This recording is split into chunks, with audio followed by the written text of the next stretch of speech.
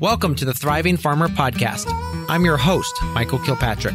Our mission is to inspire, educate, and celebrate sustainable farming. We believe that you can build a profitable, sustainable farm that gives you true farm freedom. Join us as we talk to farmers, innovators, educators, and entrepreneurs to glean their top takeaways in business and life. Hey, Thriving Farmers, Michael Kilpatrick here with another episode of the Thriving Farmer Podcast. And today I'm doing something a little bit different. So recently I got a questionnaire in the mail, came through my parents actually, from a young lady who visited them while they were at the farm in New York. And I, by that time, I think moved on to Ohio and starting our new businesses. But they sent a questionnaire as she is interested in getting started in farming. She's a freshman in college this year.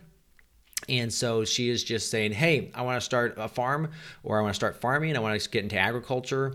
And I think a lot of her interest lies in that she's spent some time in Ghana and done some teaching over there and looking to do more teaching in Ghana, especially around agriculture to help them with their production. So it's me. It's 5 a.m. or actually it's 6 a.m. now. And I'm just going to go through these questions one by one and try to give a little bit of feedback to someone who is maybe they're young, they're interested in getting into agriculture, maybe a little bit older, and just wondering what, if you were to get into agriculture, what that would entail. So we'll start out with question number one, which is, what training does a career in agriculture require?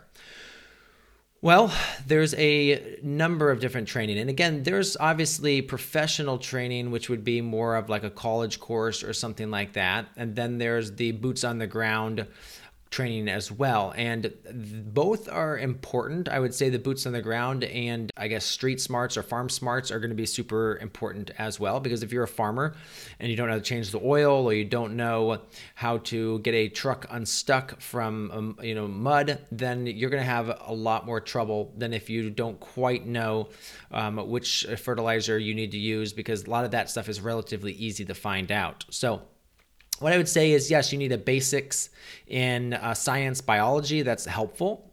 I went through high school, and that's basically all the training I have in those. Obviously, I've done training since then, but it's not necessary to have years and years in study.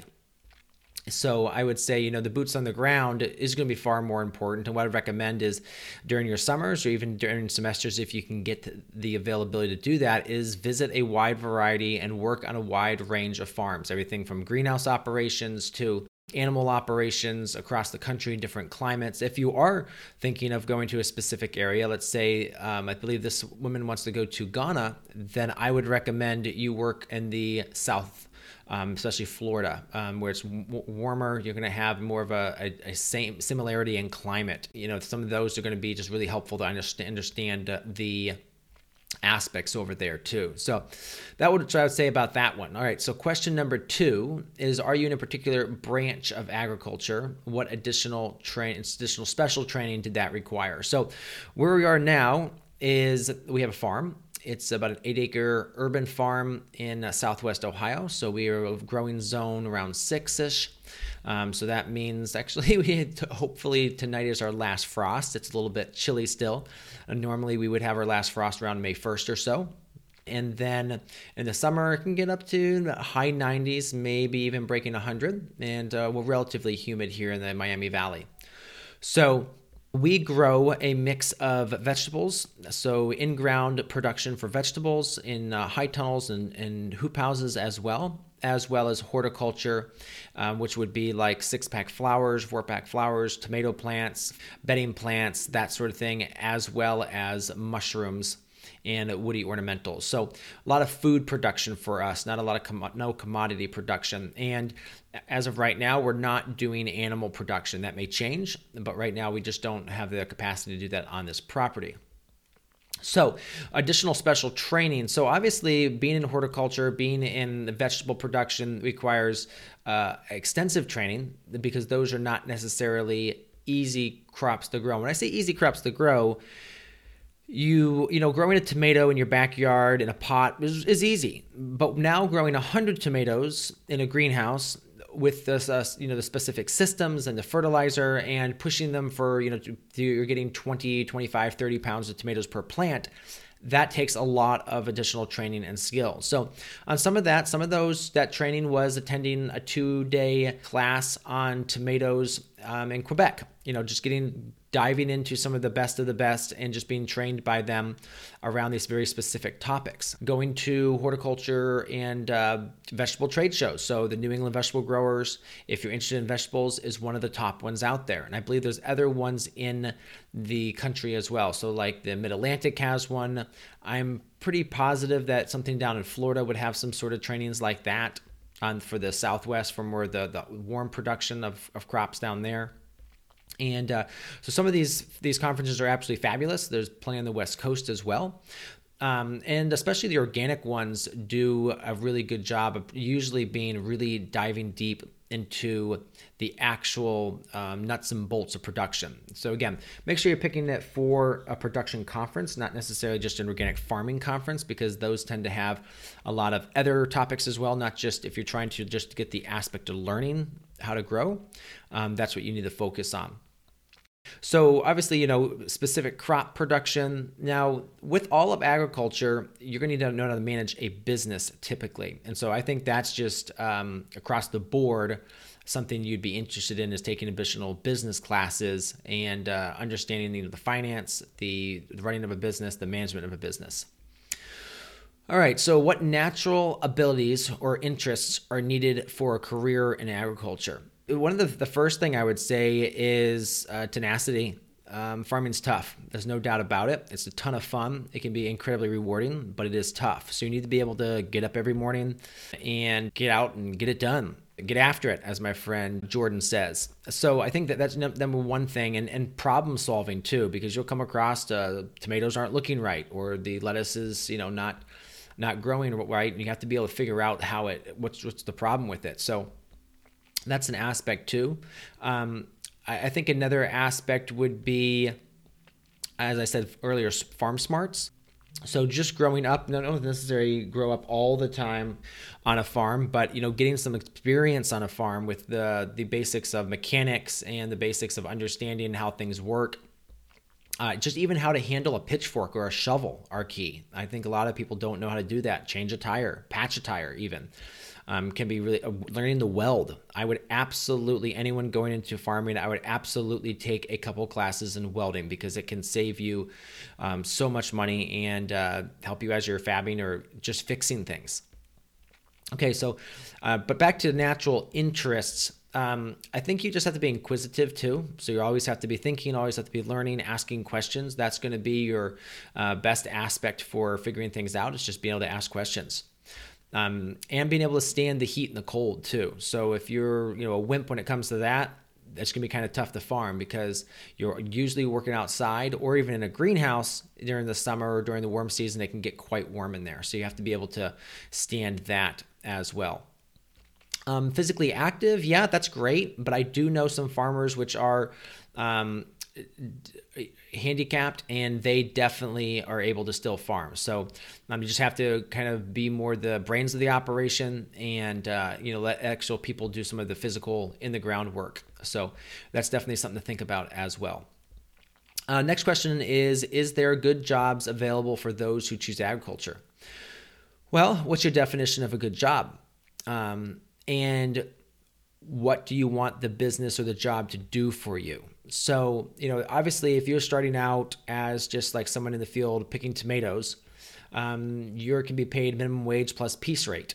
Some of those on the West Coast, some of the harvesting jobs make really good money, but they're incredibly hard working. So if you're harvesting strawberries, you can make good money at that. If you're harvesting, let's say, things like iceberg lettuce, yes, you can make really good money at that. But iceberg lettuce has a 4-year, almost college-like degree. That basically it takes a couple years to actually get really good at it. So yeah, starting out, it's pretty low wage. And if you are a really good manager, if you've demonstrated you can manage an entire farm, there's actually good careers out there. So we see people $40,000, $60,000, even $80,000 to $100,000 if you're managing a farm, especially when you move into the nonprofit world. but you have to be able to manage well. So you have to be able to put together a seeding plan. You have to be able to put together a team. You have to be able to, lay out the farm rotation, get stuff planted, harvested, sold, that sort of thing. But if you can do that, you can make really good money at farming. Now, that's for working for somebody else. If you want to work for yourself, obviously you can make as much money or as little money as you choose or you're able to. So I know multiple farmers that easily make 6 figures a year. They've been doing it for a while. So as with any business, it's not going to be within 6, 12 months you're raking in the money. It's going to be, the 3 to 5 year mark is when you really start to get your systems and processes dialed in, and crops really just start to grow and your marketing really starts to dial in, and then you really start making good money. So yeah, absolutely. There's good jobs at the beginning. If you don't find the right one, it can be challenging. But what I would say is if you're in that aspect, the first couple of years of just trying to figure it out, trying to work through it, trying to build your education in this space, doing some of those low paying jobs, if you can get on the right farms, so are going to be way more valuable in education than you could ever be in the amount of money that you could make on like a more higher paying one. So at the beginning, go for the education, not the pay rate. This podcast is brought to you by Steward, and Dan is from Steward. He is here with another tip. Dan, talk to us about entity type. Why do farmers need to have a entity set up? This is always an exciting topic for farmers. Yeah. I mean, no farmer got into farming to deal with the regulatory or legal structure of their business.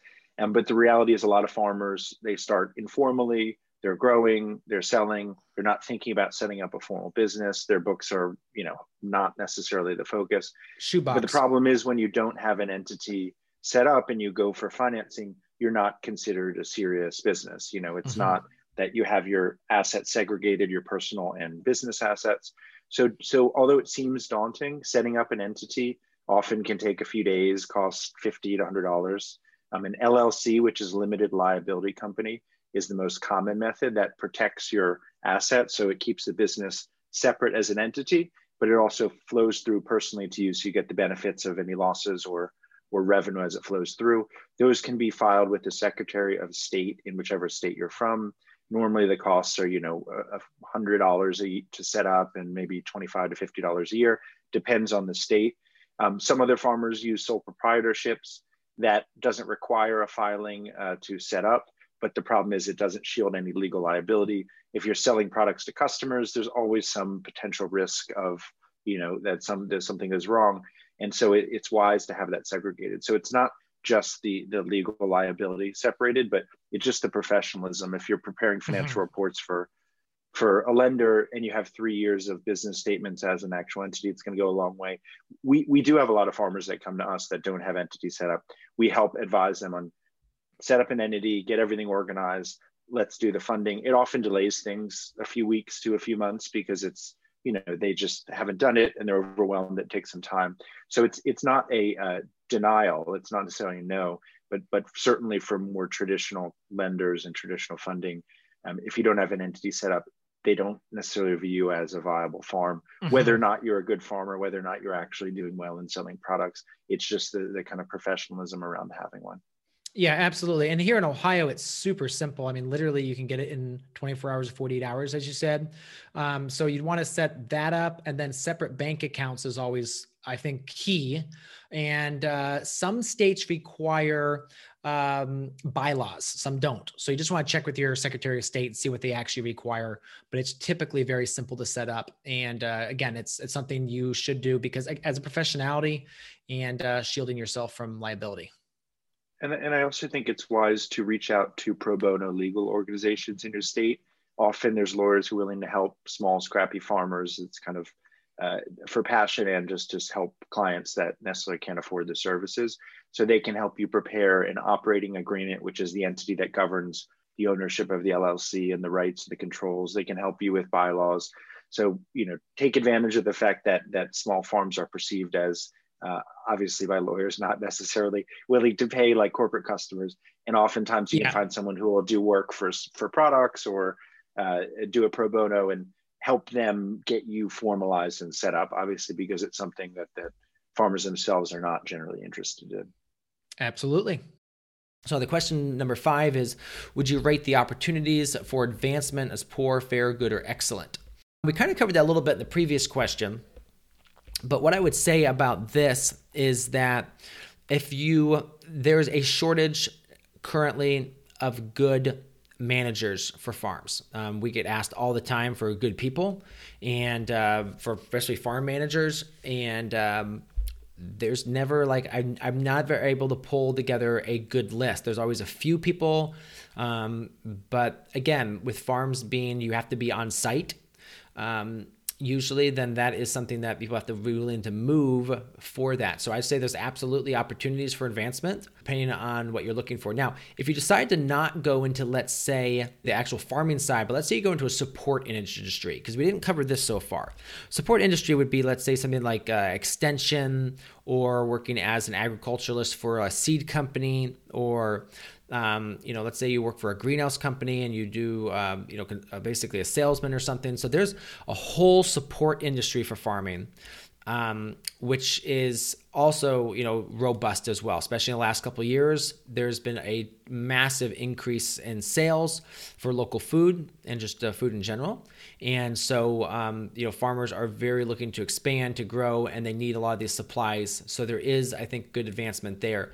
It's a very unique job. I mean, there's only a half dozen people in the world which are experts in carrot breeding. So it's a very, very small industry, which is unfortunate. So because we have to realize that being such a small industry, if you just lose 1 or 2 people in the industry, it can be almost catastrophic for the industry. So that whole side of things, very interests me, the whole seed side. A lot of that's done in Israel, some of that's done in Africa, the West Coast, Oregon. There's a lot of seed done out there in the dry climate out there. So there's a number of different opportunities if you go into the more extension aspect or the support industry. And seed companies for the last 2 years have not been able to keep up with the seed orders, and so that's been very stressful, but also very lucrative for them as well. Number 6, can you list a particular advantage of being an agriculturalist, a particular disadvantage? Well, your advantage is you know how to grow food. So, the aspect of the world going crazy, look at the East Coast right now. When we're recording this is shut down for several days now because of lack of fuel. Obviously, it sounds like they're rectifying that, but let's say that lasted for a bit. Let's say people couldn't get to the store. They couldn't get food. If you're a farmer, you're in the absolute best position in a case like that. And, if there is massive turmoil or disturbance in a economy, as a farmer, as someone that knows how to grow food, you're incredibly valuable. Someone that, colors hair, I'm not trying to knock on people that color hair or hairdressers, but during the pandemic, people just didn't get their hair cut, but farmers were cranking out food and people were buying it. Disadvantage, I don't think there's a massive disadvantage. I think the thing is, with being an agriculturist, being a farmer, you're really good at problem solving. So typically you can transition into any industry and make really good money.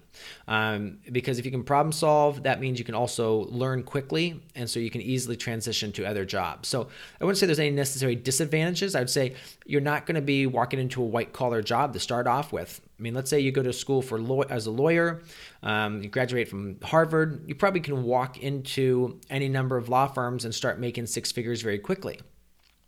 But as a farmer, unfortunately, that's probably not going to be the case. Again, after a number of years, you will start making good money. But, typically when we're in farming, we're not in it for the money. And we're in it because we love it. We're in it because we want to feed people and we want to steward the earth. So next question, number 7, would be, do you have any special advice for someone interested in agriculture, such as college courses to take, things to study? Yeah, there's some great aspects here. And so this is where I kind of deviate a little bit from a lot of the current advice out there. It's great that you're going to college, great you're interested in that, but I would, if I were you, limit it to a 2-year degree. And you're going to take a few courses on botany and science, but focus your courses on business and marketing. My mentor, Paul Arnold, always says, first you're a marketer, then a business owner or business, and then finally a grower, because you need to learn how to market your crops, because if you can't sell it, it's expensive compost and you can go out of business real quick. So focus on learning the marketing, then the business management. So take some classes in financing, QuickBooks, accounting, social media, and especially with social media, it's changing so fast that usually the college courses you're going to take are going to be outdated by the time you take them. So take it in more general marketing theory. I mean, there's get a good foundation in that, and that will go a long way. And then kind of update your resume with off-the-shelf courses from private individuals, which are usually currently up to date on that kind of thing. Again, so let's talk about the mechanical side of this farming. So take a course, if you can take a course in plumbing or wiring or welding, mechanical engineering, you're going to be much further along your path too. So again, get some trade experience, get some science and botany experience, but also get some experience in business and marketing, and you'll be a very well-rounded person who can take your farm to the next level very, very quickly. Are there any current problems facing by most agriculturalists? Absolutely, there's massive problems right now. And a lot of them stem from the government. And, we recently were trying to put a small retail farm stand here in Ohio. And we've spent over $10,000 so far just in before we even broke ground. So it was basically the cost in engineer work and my time to kind of put together all the applications, 3 different meetings with the city planning commission. And, basically we had to do all of that before we could get the all approval to then come back and say, all right, so now this is what we want to do. How do we do that? And figured that the investment was going to be somewhere around north of $100,000 to put together literally a very small retail establishment. So I would say the number one thing hurting farmers is government overreach. Everything from,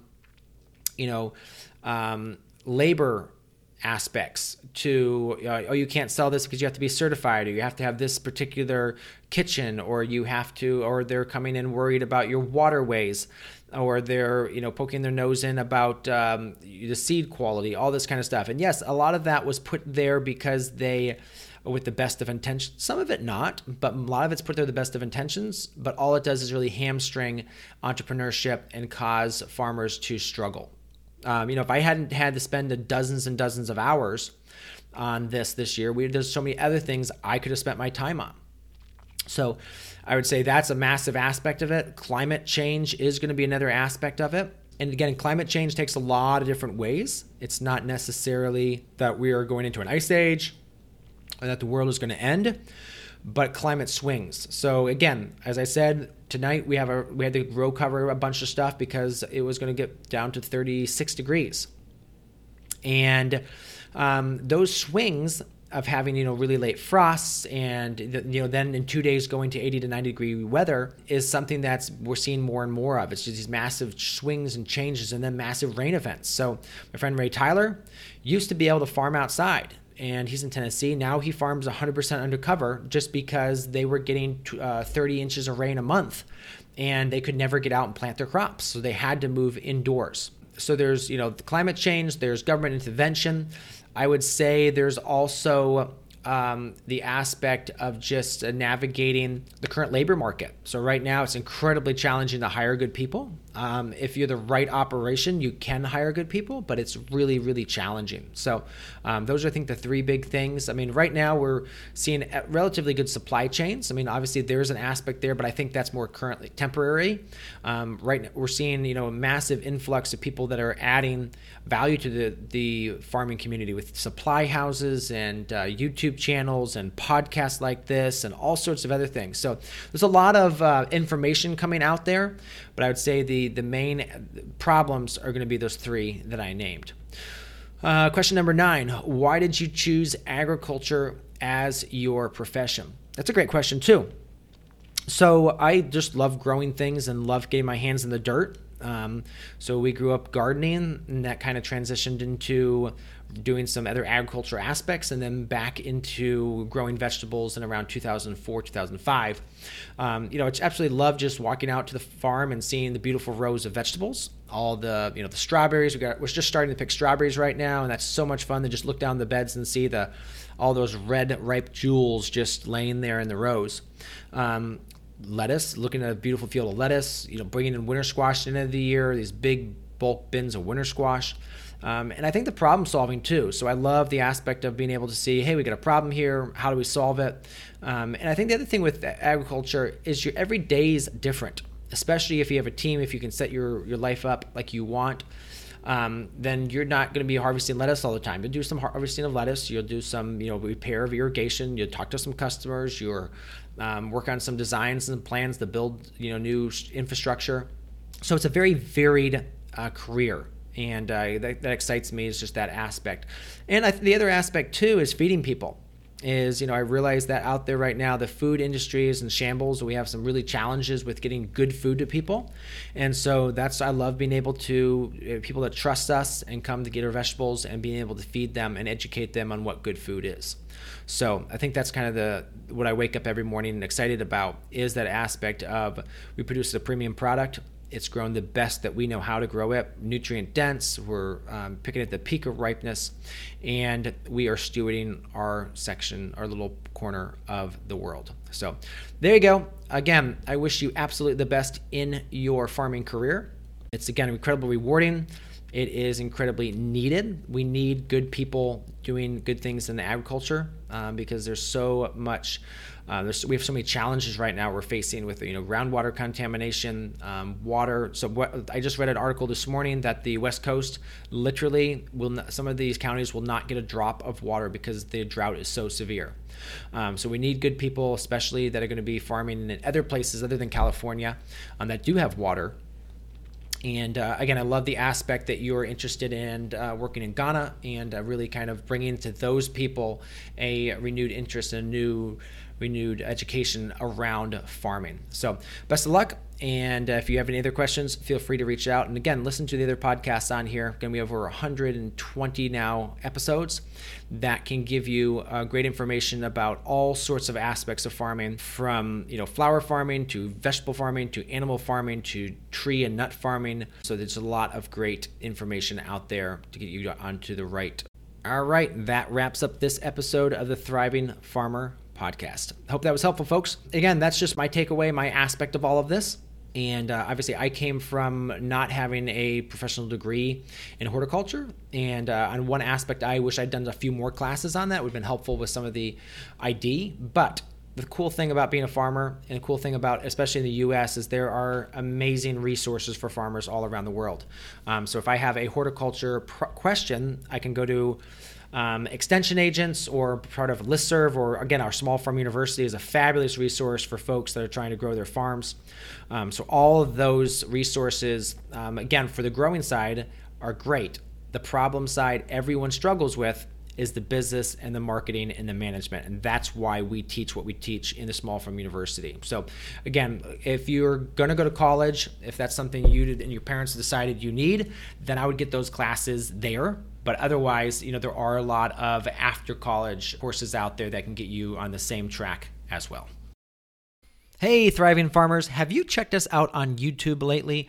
We have a bunch of new content there, including a few rants by me. I want to tell you, you don't want to miss them. I actually go rant about, some of the problems I see in our space and some of the challenges I see farmers facing. So go check that out. We've got instructional videos over there as well. Talk about setting up our new farm here in Ohio and all the steps we're going to do that, as well as just tutorials and tips on best practices for all sorts of things on the farm. So go ahead, check over at Growing Farmers on YouTube and see the new content we put together for you. So there you have it, another episode in the books. So I'd love if you would hop on over to iTunes and leave us a rating and a review. Those mean everything to us. We love to hear what you're thinking. If you have a podcast guest that you can recommend, please pop on over to the Thriving Farmer Podcast website and leave us a review. That's thrivingfarmerpodcast.com.